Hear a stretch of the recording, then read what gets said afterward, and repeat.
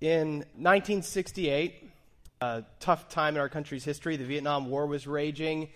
Nixon was elected. Of course, the country was reeling from assassinations, Martin Luther King Jr., Bobby Kennedy. It was this very divisive time, a time of social upheaval.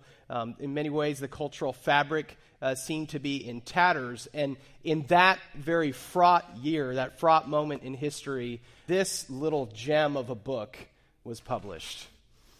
Raise your hand if you've read Corduroy. Okay, most of you.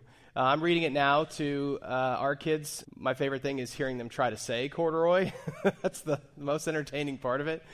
In case you haven't read it or you haven't read it recently, Corduroy is about this teddy bear who lives in the toy department of a department store, and day after day he's described as waiting for someone to take him home. And one day this little girl comes in and almost does take him home. But it turns out that Corduroy is a little too expensive, and he's looking a little worn. And the little girl's mom points out as well that Corduroy is missing a button, and so he needs to be repaired.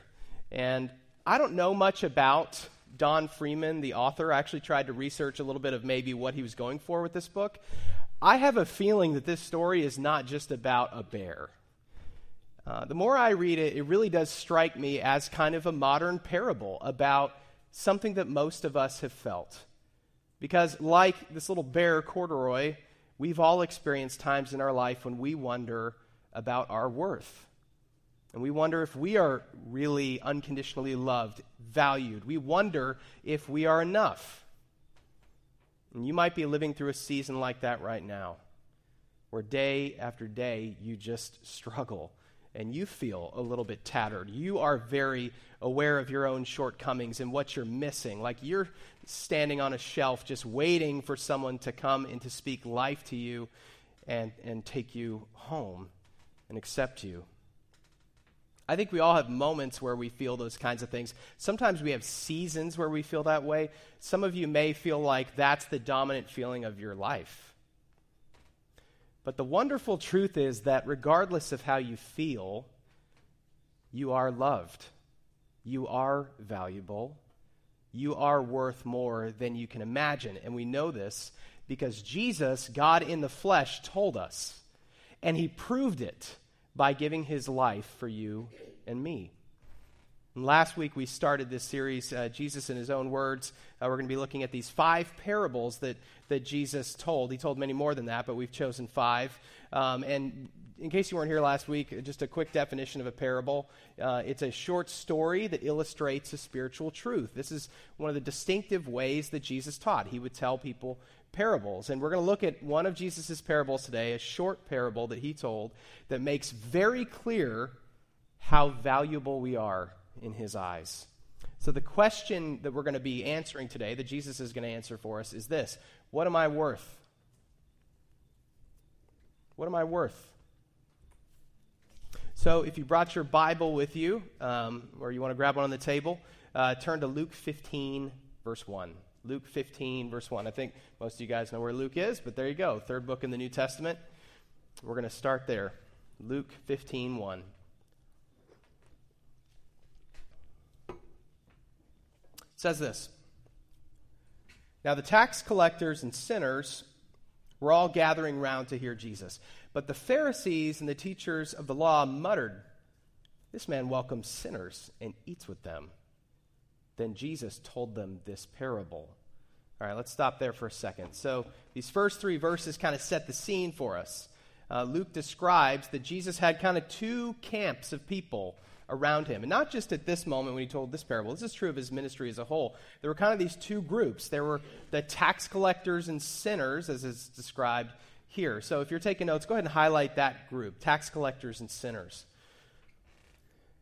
Some of you may know that the tax collectors in the first century were hated. They were despised as traitors. The Roman overlords of the Jewish people taxed the Jews into oblivion. I mean, the taxes were crushing. And so for you to be a Jewish person and agree to work for the Romans and actually take the crushing taxes from people that were keeping them in perpetual poverty. I mean, it was just like the worst thing you could do. So they were absolutely hated, and in many cases we know they were being dishonest and, skimming money off the top and that sort of thing. And so they were just outcasts, really, in society. So you have tax collectors and then sinners, which is kind of almost presented synonymously here with tax collector. But sinners, when it's mentioned like this in the Gospels, usually means, someone who's sinning in some kind of stereotypical, observable kind of way, people who just seem to not even really be interested in God or prioritizing God. So this is one group that's around Jesus, the tax collectors and the sinners, and the religious establishment of the time really seemed to have no time for these people. But they were flocking in droves to Jesus. The second group is the Pharisees and the teachers of the law. So go ahead and highlight that. That's the second group of people around Jesus. The Pharisees and the teachers of the law. The Pharisees came about as a group in the couple centuries before Jesus' life. So they weren't around really in the Old Testament period. It was in the period between the Old and New Testament. The Pharisees as a group came to be. And they had a noble pursuit at the beginning. They basically said, hey, God's given us his law, his word. We should take that seriously and really live it out. Every person should. Not just the priests in the temple. Everybody should. We should really follow the letter of the law. And so that's good. I mean, it talks all through the Old Testament, the importance of obeying the Lord and following his commands. And so they embraced that. But inevitably, over time, of course, they begin to notice who's not following as seriously as they are. And by Jesus' time, in his ministry, when we see him engaging with the Pharisees, they become very judgmental, very focused on following the letter of the law, and really neglecting taking care of people. And this is why they continually have friction with Jesus. The experts in the law that it talks about here, teachers of the law, sometimes it's translated. These were people who ran in the same circles as the Pharisees. Some of them were Pharisees. They were the type of people who would be copying scriptures. They were just biblical experts, okay? These two groups, the Pharisees and the teachers of the law who were kind of overlapped, their entire lives were oriented around religion. And they disliked Jesus as a group. There were exceptions, but mostly they were not a fan of what Jesus was about. And so it says in these verses, they muttered about him, which basically means they complained, they gossiped. He's welcoming sinners. Look at this. Which, by the way, implies that they don't consider themselves to be in that group. Jesus welcomes them. He eats with those people. He shares a table with them. Like, how could he do this? I mean, that was kind of their attitude. And Jesus knew their hearts, and he knew they misunderstood God's heart. And so he's about to tell them a parable to help them understand how God feels about these sinners they're so easily denouncing. So let's keep reading. The parable of the lost sheep, it's called. Verse 4. Jesus said this. Suppose one of you has 100 sheep and loses one of them. Doesn't he leave the 99 in the open country and go after the lost sheep until he finds it? And when he finds it, he joyfully puts it on his shoulders and goes home. Then he calls his friends and neighbors together and says, "Rejoice with me, I found my lost sheep." I tell you that in the same way there will be more rejoicing in heaven over one sinner who repents than over 99 righteous persons who do not need to repent. So let's unfold what Jesus just said. Again, he's in this mainly rural, kind of agricultural society, livestock. Most people owned it. And so he begins, it's a familiar scene to talk about sheep and shepherds and that kind of stuff. And he begins with a rhetorical question. He says, suppose one of you, had 100 sheep and loses one, wouldn't you leave the 99 in the open country to go after that lost sheep? And I imagine those listening, they would be kind of nodding along. Like, having 100 sheep was an average size for kind of a small farm. Most farmers at that time, or shepherds, they would know the individual sheep, and they would notice and care if one of them was gone. And so Jesus is explaining something fairly familiar. He's basically saying, look, we're all agreed that if that you would go find this lost sheep, right? And basically everybody listening would have been like, yeah, of course, you go after the lost sheep. That was standard practice. So Jesus is kind of drawing them in with some common ground. Like, we're all on the same page. This is what you do, right? Yeah. So he continues and he says, and when you find it, You joyfully put it on your shoulders. You go home. Then he calls his friends and neighbors. They say, rejoice with me. I found my lost sheep. And so he's describing the fact that in the world that they were living in, if you lose a sheep and you find it, it's a really big deal. And the shepherd goes and finds the sheep, and he comes home happy to have found this wanderer. Maybe he has friends over for like a barbecue to celebrate. Hopefully not serving lamb at that barbecue, or at least not that lamb. But anyway, he celebrates. It's like, this is a really big deal. That sheep was lost and it's found. It was worth going after. And it leads to rejoicing. In fact, there's 2 words in that parable that have to do with joy. And so I want you to highlight those. It says in verse 5, he joyfully puts it on his shoulders. And then it says in verse 6, when he gets back, rejoice with me. It's from the same root of a word, joy and rejoice. So 2 words there that mean joy. This is a joyful moment of finding what has been lost. And then Jesus, he's actually technically done with the parable at the end of verse 6, and verse 7 is his explanation. He gives the commentary to the people listening, and he says, I tell you, he's talking to the Pharisees and teachers of the law and the sinners, tax collectors, everybody around him. He says, I tell you, in the same way there will be more rejoicing in heaven over one sinner who repents than over 99 righteous persons who do not need to repent. He's saying it brings God joy when someone who has been far from him comes home. It's a good thing. It's something you should want. And it causes God to rejoice. I would highlight that word. That's the 3rd instance in that parable of a joy-related word. It causes God to rejoice when this happens. And so remember those 2 groups around Jesus, the sinners and the religious leaders. Jesus is saying, look, there's more joy after that sinner coming after me than from the religious actions of the publicly pious. That's not what he's overjoyed about, and this would surprise the listener.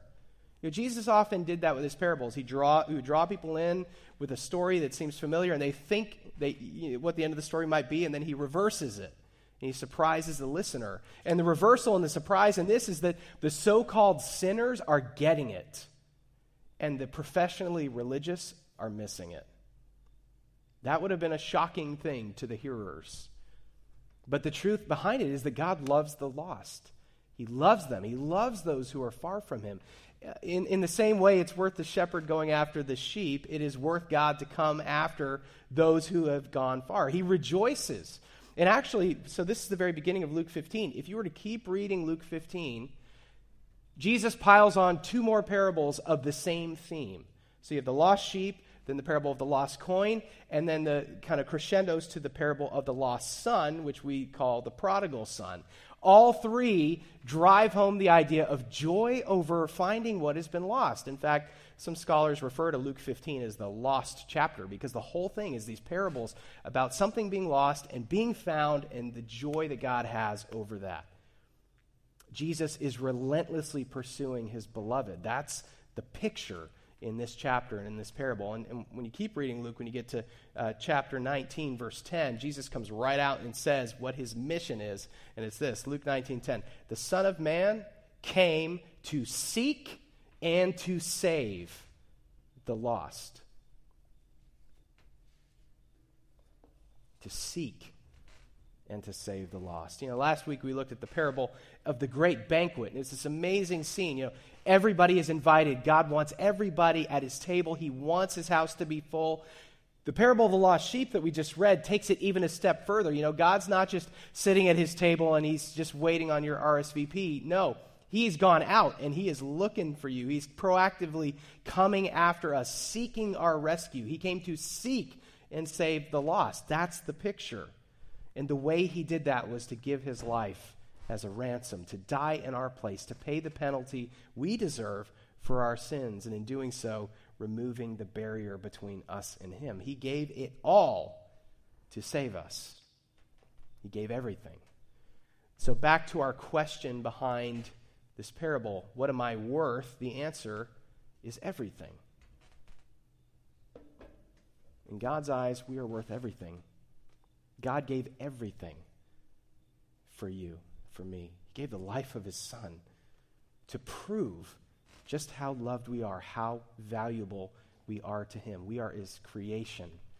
the only thing he made in his image in all of the universe, and we are precious to him. But I think we don't live as if this is true or feel as if this is true. So often I don't think we fully step into that relationship that we have been offered. And we find ourselves still wondering about our value, feeling like we have to kind of fix ourselves to make ourselves acceptable to God, or fix ourselves for others to accept us. Back to our other parable from 1968. How did Corduroy, the bear, react when he was not chosen by the little girl who came in? When he realized he was missing a button, he went on a mission to fix himself, didn't he? To find his missing button. And when he found what he thought was the button, which was a button on a mattress, he just pulled on that thing and struggled. This must be it. And I think we tend to do that as well. We try to fix ourselves. We go on our own little quest to find our missing pieces, to make ourselves whole. And we try it in all kinds of ways that will never deliver. If I just make that certain amount of money, I'll be something. If I have just the right friends, if I meet that person for me, if I wear the right clothes, if I lose this much weight, if I look this way, if I have a certain respect in the community or a job title, if, then I'll be worth something. My friends, what was God willing to pay for you? Everything. He gave everything because in his eyes, you are worth that. He loves you beyond comprehension. Maybe you can remember in your life a time when you were seeking God, or maybe when you came to a place of faith for the first time. The amazing thing is when you look at what Scripture says and how Jesus has described it, at whatever point in our life we were seeking after him and placed our faith in him for the first time, he had beat us to the punch. He had already been seeking after us. He was calling us home, calling our name, waiting to rejoice at our homecoming. We are not anonymous faces in the crowd to him. At the end of the book, at the end of Corduroy, the little girl returns to the store. And this last scene, as I read it more and more, it just strikes me as this very powerful metaphor for the gospel. So the girl comes back and she introduces herself to him, and she says, "I'm Lisa." And she essentially says, "You're mine. I want you to be mine and be with me. And I went home and I got all my money, and you are worth all of it. You may have been trying to find your own way out of this store, but guess what? I've been searching for you too." And she goes then to the cash register and pays the price for Corduroy, redeems him, if you will, to bring him home. And she takes him to her house. And Corduroy sees this room that's been prepared for him. And he's never seen it before. And he says, "This is home, and now that I see it, I feel like I've been hoping for it all along." And there's this little bed that's his size. And Lisa says, I love this part. She says, "I like you just the way you are, but you'll be more comfortable if I fix your button. I'm going to repair what's broken in you. I'm not going to love you more. I'm not making you more lovable by repairing you. I'm restoring you because I love you." My friends, that's what God is saying to us. I love you as you are. I made you. Nothing you could do could make me love you more than I already do, but there is so much more I want for you. There is so much I want to do with your life. There is so much I want to repair and restore in you because I love you. I want to change your life now, and I want to be present with you in the joyful times and in the dark times. I want to walk with you through life. I want you to be with me, and one day I'm going to bring you home forever to be with me. And in John 14, Jesus essentially says that to his disciples. He says this when they're worried about their future. He says, "Do not let your hearts be troubled. You believe in God, believe also in me. My Father's house has many rooms. If that were not so, would I have told you that I'm going there to prepare a place for you? And if I go and prepare a place for you, I will come back and take you to be with me, that you also may be where I am." That's the message of the parable of the lost sheep. Jesus is saying, you are worth everything to me. I've been looking for you, and I am overjoyed to find you. Do not let your hearts be troubled. I have prepared a place for you. I want you to be with me. I'm coming after you. And when I find you, I'm bringing you home. And when you see that home, you're going to realize you've been waiting for it your whole life, even if you didn't know it. Jesus is saying, in me, you're going to find rest from your burdens. I'm going to carry you home like that lost sheep. So what are we worth to God? Everything. Who does God want in his house? Everyone.